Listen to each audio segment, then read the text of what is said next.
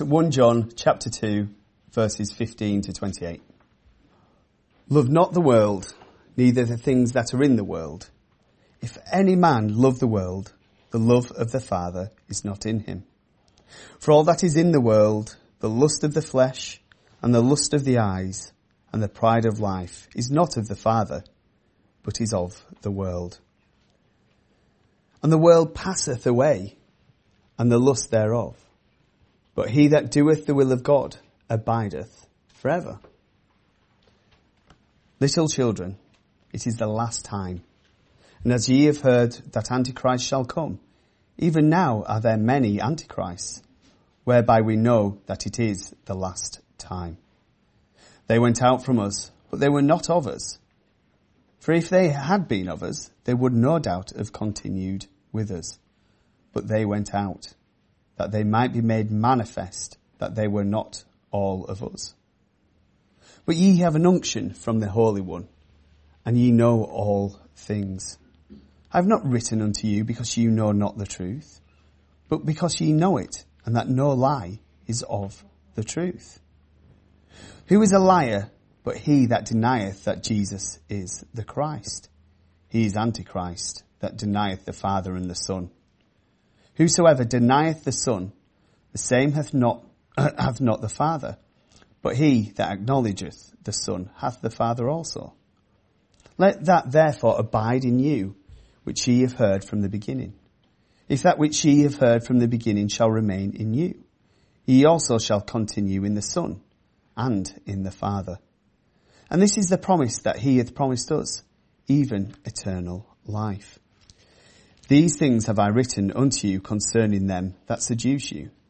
But the anointing which ye have received of him abideth in you, and ye need not that any man teach you. But as the same anointing teacheth you of all things, and is truth, and is no lie, and even as it hath taught you, ye shall abide in him. And now, little children, abide in him, that when he shall appear, we may have confidence and not be ashamed before him at his coming.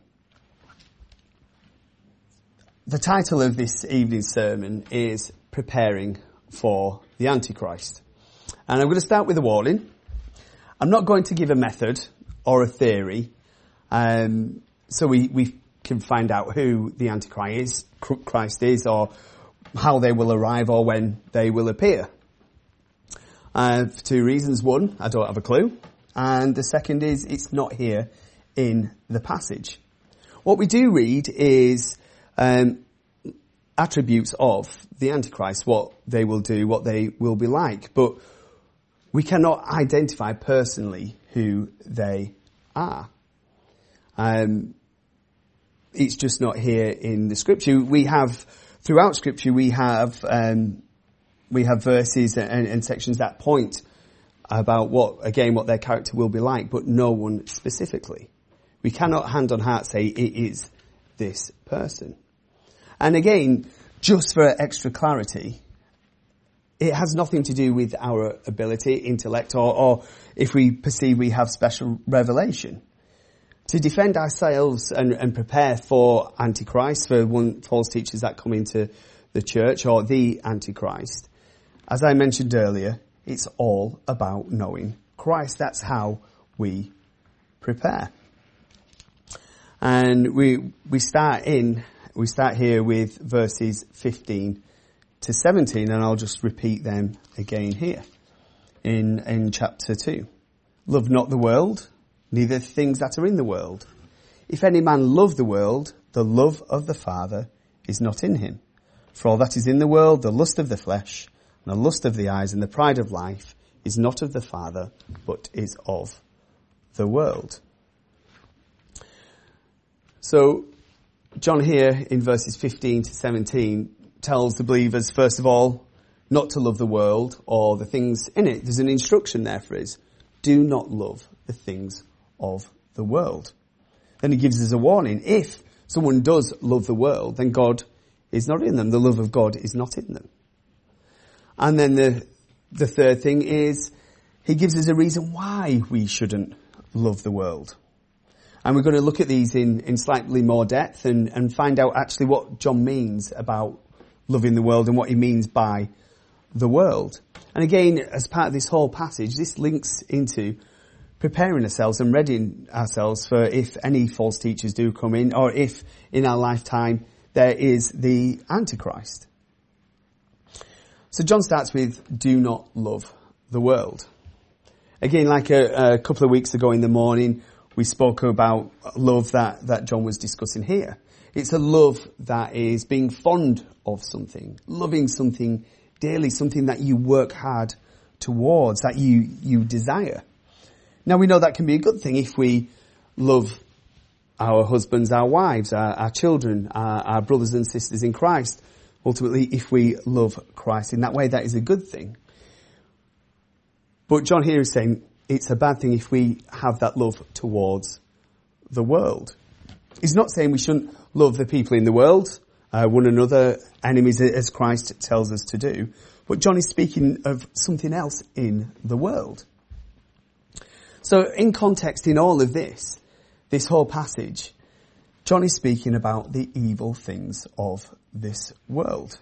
Look, verse 16. For all that is in the world, the lust of the flesh, the lust of the eyes, and the pride of life. If we don't worry about turning, I'll just read a few other verses off now. James 4:4.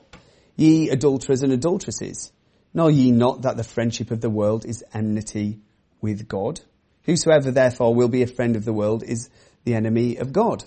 James here is saying, look, we shouldn't be friends with the things of the world, the evil of this world. We shouldn't have a connection there with it. There shouldn't be a desire to know it and to be with the things of this world.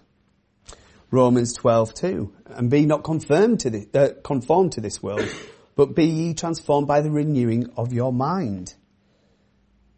Again, what we see here, our minds shouldn't be set on the things of the world. We shouldn't think like the world. We shouldn't take on the ideas of the world and bring them into the church. Ephesians 2:2.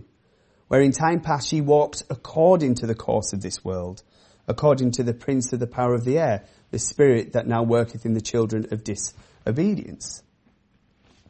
So there, in that passage in verses 15 and 17, the world here is not necessarily just the physical world, but it's the spiritual aspect of this world. It's the principalities, it's the powers of this world. Who rules this world then? Well, we know the Lord is sovereign over all. He is sovereign over everything. However, we know that the devil has power in this world. He rules over the powers and the principalities of evil that we see in this world. And in 1 John, we know that he mentions later on in 1 John 5, we know that we are of God and the whole world lieth in wickedness. We know that the church is of God, but the world is of wickedness. There are two separate things. The two cannot come together. You cannot love God and his ways and also love the world. There is a distinction.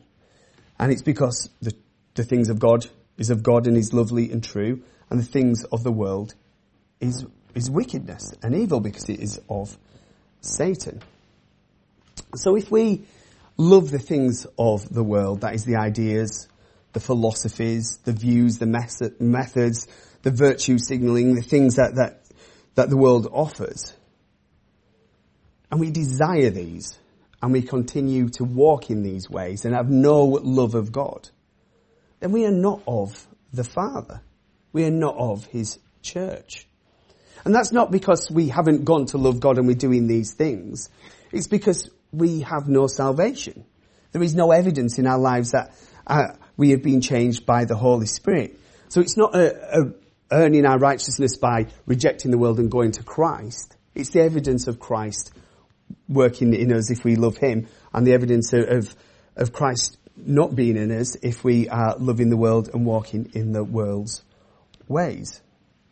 And I can give you one example, and unfortunately it comes from a supposed church. Now, one thing that's on the agenda a lot is caring for the climate. Is it bad to look after the earth and and the trees and the land. No, not at all. However, it can be if we are defined by it. If that is our desire, if that is what we see salvation in. I came, as I was looking through these things and ideas that have impacted the church and drawn the church away from Christ, I came across a website. Now, there's going to be a slight congregational participation just for this bit. So, if I were to say to you, in this whole website of this church, how many times do you think the name of Christ is mentioned? This is a whole website. So, call out anybody, any guesses? How many times the name of Christ was mentioned? 10. We've got 10? 0. We've got 0. Oh, so we've got one of great faith, one of little faith in man. It was 4. It was 4 times. Salvation, any guesses? 2. Okay. It was 1. And it wasn't about salvation in Christ. It was about salvation through caring for the world. Sin. Any guesses for sin? 0. We've got a 0. Yes. Hell. 0 as well. Yeah. It did have this quote, however. It said this: reducing the causes of climate change is essential to the life of faith. Reducing the causes of climate change is essential to the life of faith. So here we have an ideology of caring for the world. It is good. We are to care for the world. However, we have taken on the world's way of doing this. So much so that we do not mention Christ. Well, we mention him 4 times. We mention salvation, but out of context. Sin is not mentioned. Hell is not mentioned. And we put legalism at the centre. Reducing the causes of climate change is essential to the life of faith. How evil is that? You are not saved because Christ has done a work in you and his death on the cross has saved you from your sins. You are saved because you have put that tin in the recycling bin. You have picked up that litter from the floor. You are saved because you care for the earth. What a shock that will be for the individual when the Lord returns. But this is loving the world, loving the ideas of the world. It's loving an ideology, a way of thinking that is not biblical. It's forsaking Christ. It's forsaking what he has done and seeking the applause of this world. This is what loving the world is. And this, as you've guessed, was a rather liberal church. But don't think for a minute that the Reformed Church is safe from this either. We can mix it with the best of those that love the world. The Reformed love academia. And again, this is not a bad thing. If we want doctors, if we want surgeons, if we want people to understand and gain knowledge for various things, academia is a good thing. However, it's when we desire it and want it so we have an equal standing with the world. I find it a fascinating thing that we desire to go to a Bible college or seminary and we want it accredited by a university, a secular university. I attended one to do a youth study and it was a fairly decent one, but it was accredited by the world. I came out with an accreditation for something in youth work, for Christian youth work, but it was okayed by the world. A university that promoted homosexuality, that rejected Christ. Yet the stamp of approval came from them. Again, this is another form of loving the world. And we see it, we employ a pastor and we make sure that they have been rubber stamped by the world. We employ a youth worker or something else because they have been okayed by a secular way of thinking. We want adoration. We want an equal standing with the world. But the church is Christ's. The church is a standalone people who love the Lord. We are to be in the world, but not of it. We are to be amongst the people of the world, but not tainted by them. Because if we do truly love the world and walk in it and desire the things of the world, then are we really the Lord's? We know that the world, that is the ideologies, the ways, the principalities, the powers is of Satan, as we've mentioned, it's obvious. And that's because there is the lust of the flesh, the lust of the eyes, and the pride of life. This is what the world offers. This is what John is showing us here. He says, don't love the world. It's full of these evil things. And it's these evil things, what do they provide for us? Well, they provide instant gratification. They provide us with a desire met immediately. They provide us with the things that our flesh wants, and it will give us it immediately. There's no perseverance. And we see that again in Scripture. Adam and Eve, I mentioned this the other week, wanted to be like God. They took of the fruit. David lusted after Bathsheba. He murdered. King Saul desired power and glory. And he descended into a chaotic, mad life. Noah desired wine and got drunk. These people were drawn to things of the world. And I think Saul here, King Saul, is the best example because we see his decline into the ways of the world. He offered a sacrifice that only the priests could, therefore breaking God's law. He spent a long, long time attempting to kill David, the Lord's king. He tried to kill his own son. He slaughtered 85 priests. He consulted a medium, and then, at the end, he took his own life. This was a chaos into what happens when you love and desire the things of the world. You crave them more and more, and it just leads into greater sin. But ultimately, it is also extremely foolish. Let's look at verse 17. And the world passeth away, and the lust thereof. But he that doeth the will of God abideth forever. It's foolish because this world is passing away. All that we lust and desire for that is of this world, all the secular ways of thinking, the desires, the pride of this world will perish. The only thing that will abide forever in peace are those who do the will of God. Now that presents us again with a problem. Who has only ever done the will of God? Only one man has ever done that, and that is Christ. So John isn't teaching that our obedience will keep us. He's saying that only those who are perfect and righteous will be the ones that say, because we will be counted out. But he's pointing us towards Christ. He's saying it is Christ's obedience that will save you. Believers have eternal life, and that's because it is a gift. It's the gift of faith. Because we abide in Christ, we have his righteousness. So it is true that he that doeth the will of God will abideth forever. And it was Christ, and in Christ we will abide forever. Now, it's essential that we understand all this about loving the world and the importance of Christ and his righteousness.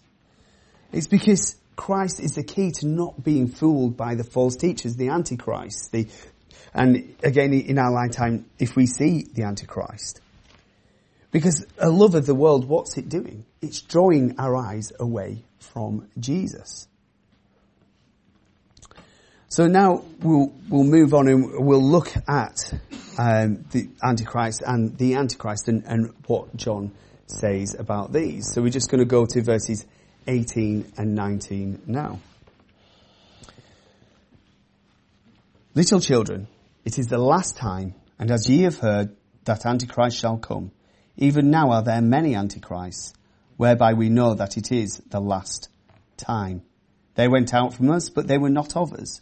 For if they had been of us, they would no doubt have continued with us. But they went out that they might be made manifest that they were not all of us. So first of all, what do we see? We see John saying it is the last time. Some versions say the last days. That's meaning that we are between the first and the second coming of Jesus Christ. We are in the last days. We don't know how long that will be, but we are in them. And in the last days, there will be many antichrists. We see there were antichrists in the church here. So what are antichrists? What is the antichrist? Well, the meaning is an adversary of the Messiah, an adversary of Christ, the one who is against Jesus. And John fleshes this out a bit more through his letter. In verse 22, he speaks of the Antichrist denying Jesus and the Father, the Son and the Father.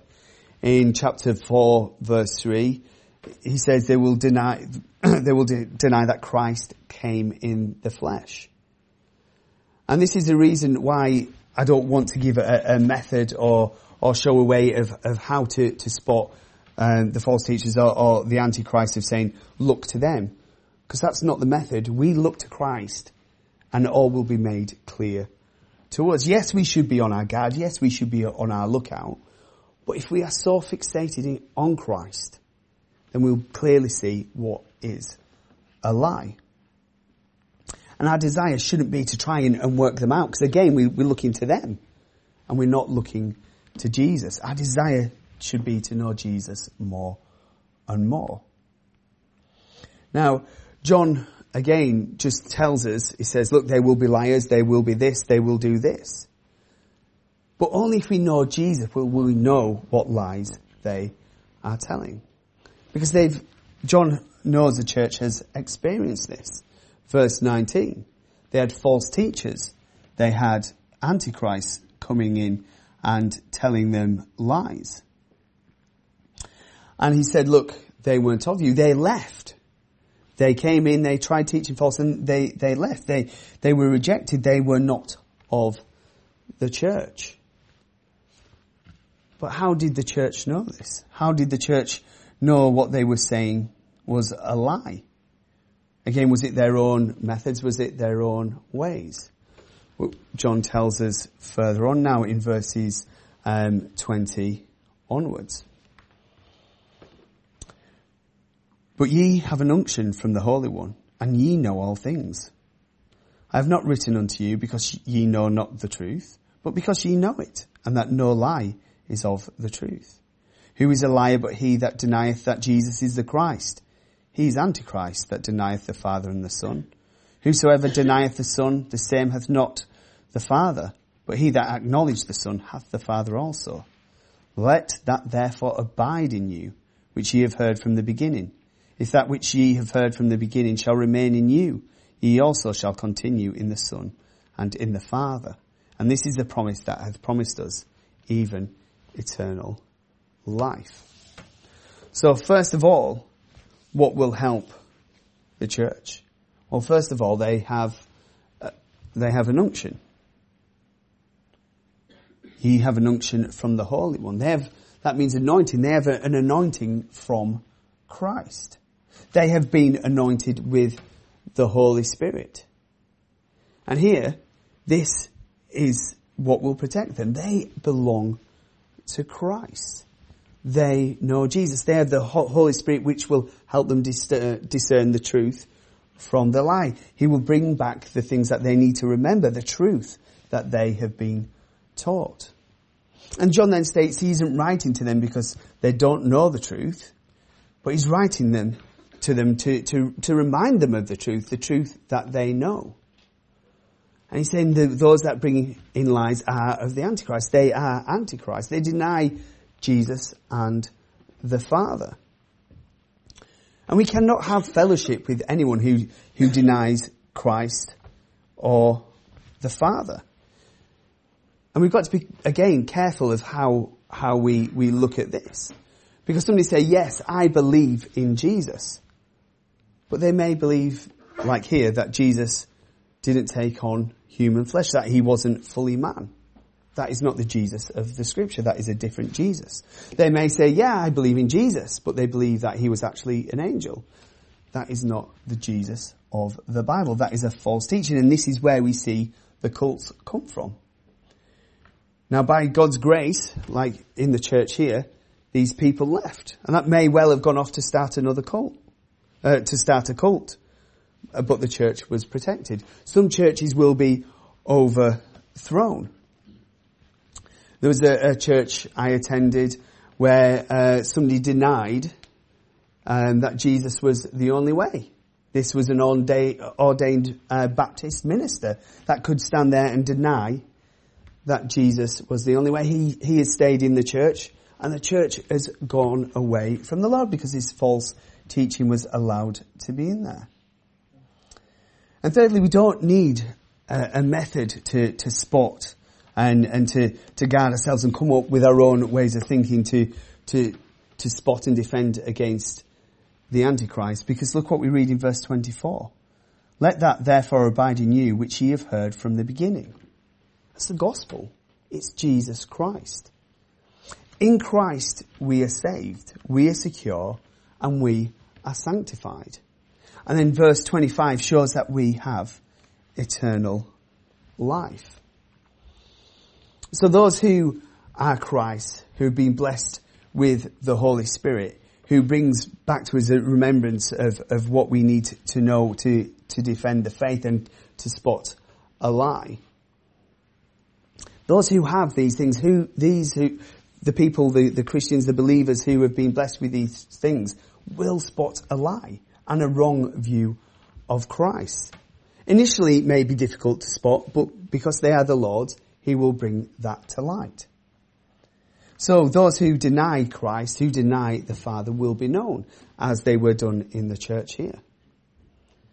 And when they left, it was revealed and shown that they were never of the church. These weren't believers that had slipped and had gone away, were saved and now no longer saved. They were never of the church. And if we believe that it is upon us, it is our duty to invent ways and create ways to find out who the Antichrist is, who when he comes, we're putting ourselves under the law. And there is no hope there because it is in our effort. We have rejected the saving work of Christ if we think it's dependent on us to not be fooled. We're saying that the work on the cross is not enough. It's not enough because we need to protect ourselves. But John here is pointing them. He's saying, look, there are antichrists. There will be the Antichrist. But the life, the death and the resurrection of Christ wasn't just dealing with your sins. It did deal with our sins, and wonderfully so. And in God's grace and mercy, Christ being punished for us saved us from the wrath of God.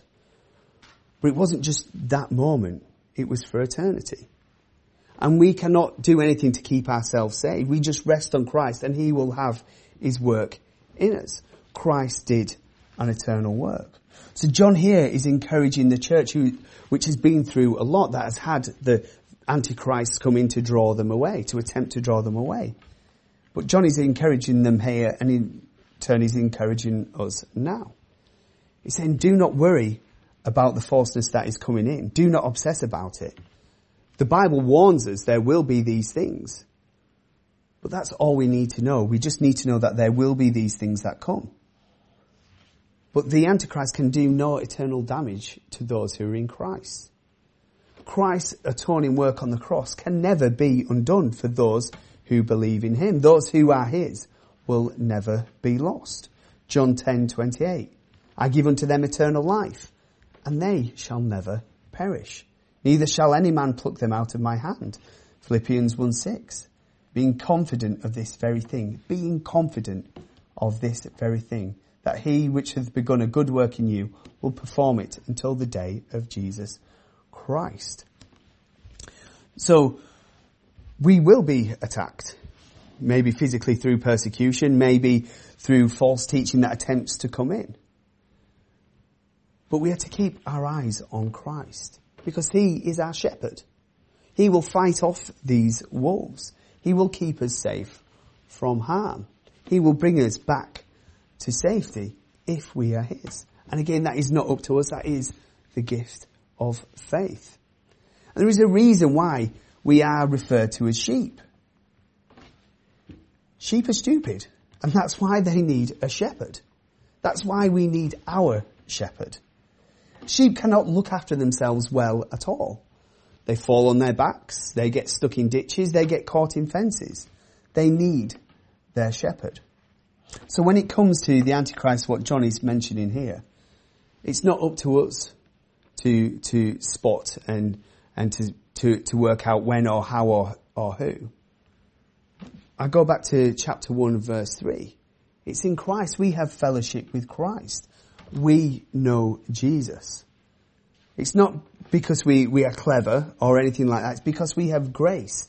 And in God's grace, he has revealed himself to us. We know Jesus. We know who is true. Therefore, we will recognize the false. If we know Christ, we will know who is the liar, who will attempt to bring a false Jesus to our face. And if anybody is taken away and led astray, then they were never of the fold. They were never the shepherds. But our salvation is set on Christ, and it will never be taken from us. And then John moves further on. We're going to read verses 26 to 29. These things have I written unto you concerning them that seduce you. But the anointing which ye have received of him abideth in you. And ye need not that any man teach you. But as the same anointing teacheth you all, you of all things, and is truth, and is no lie, and even as it hath taught you, ye shall abide in him. And now, little children, abide in him, that when he shall appear, we may have confidence and not be ashamed before him at his coming.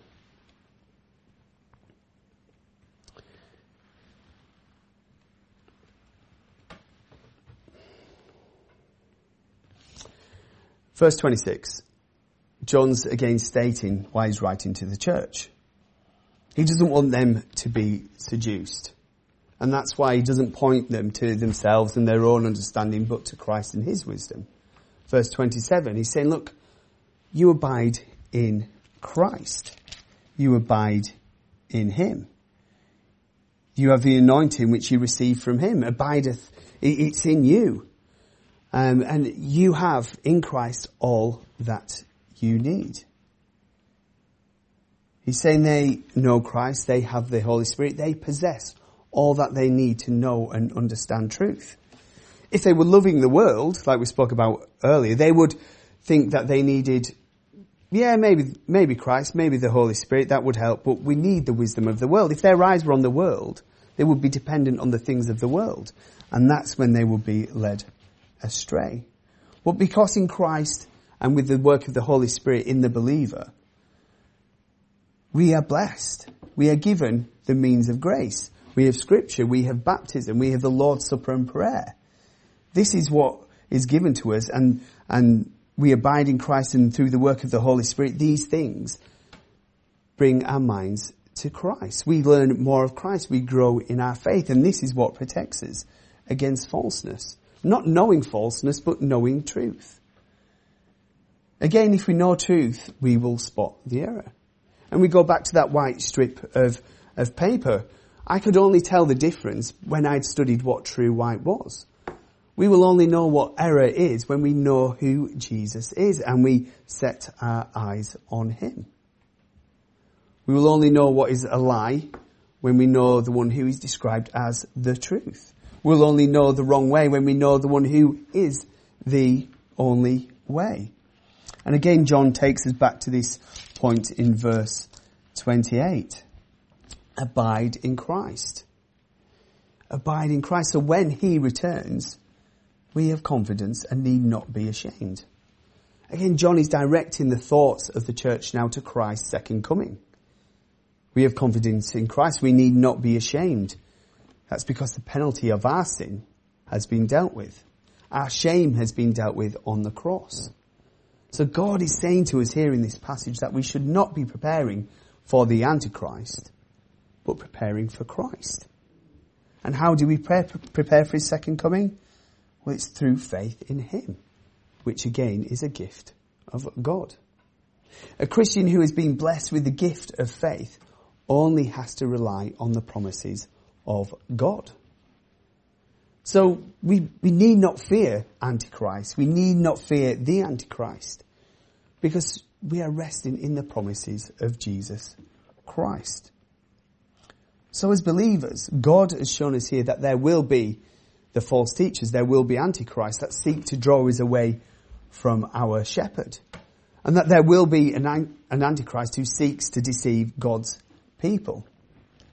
But John, in these passages, shows that we have a remedy. And it's not a concoction of our own ways, our own knowledge, seeking out dates or times or whenever.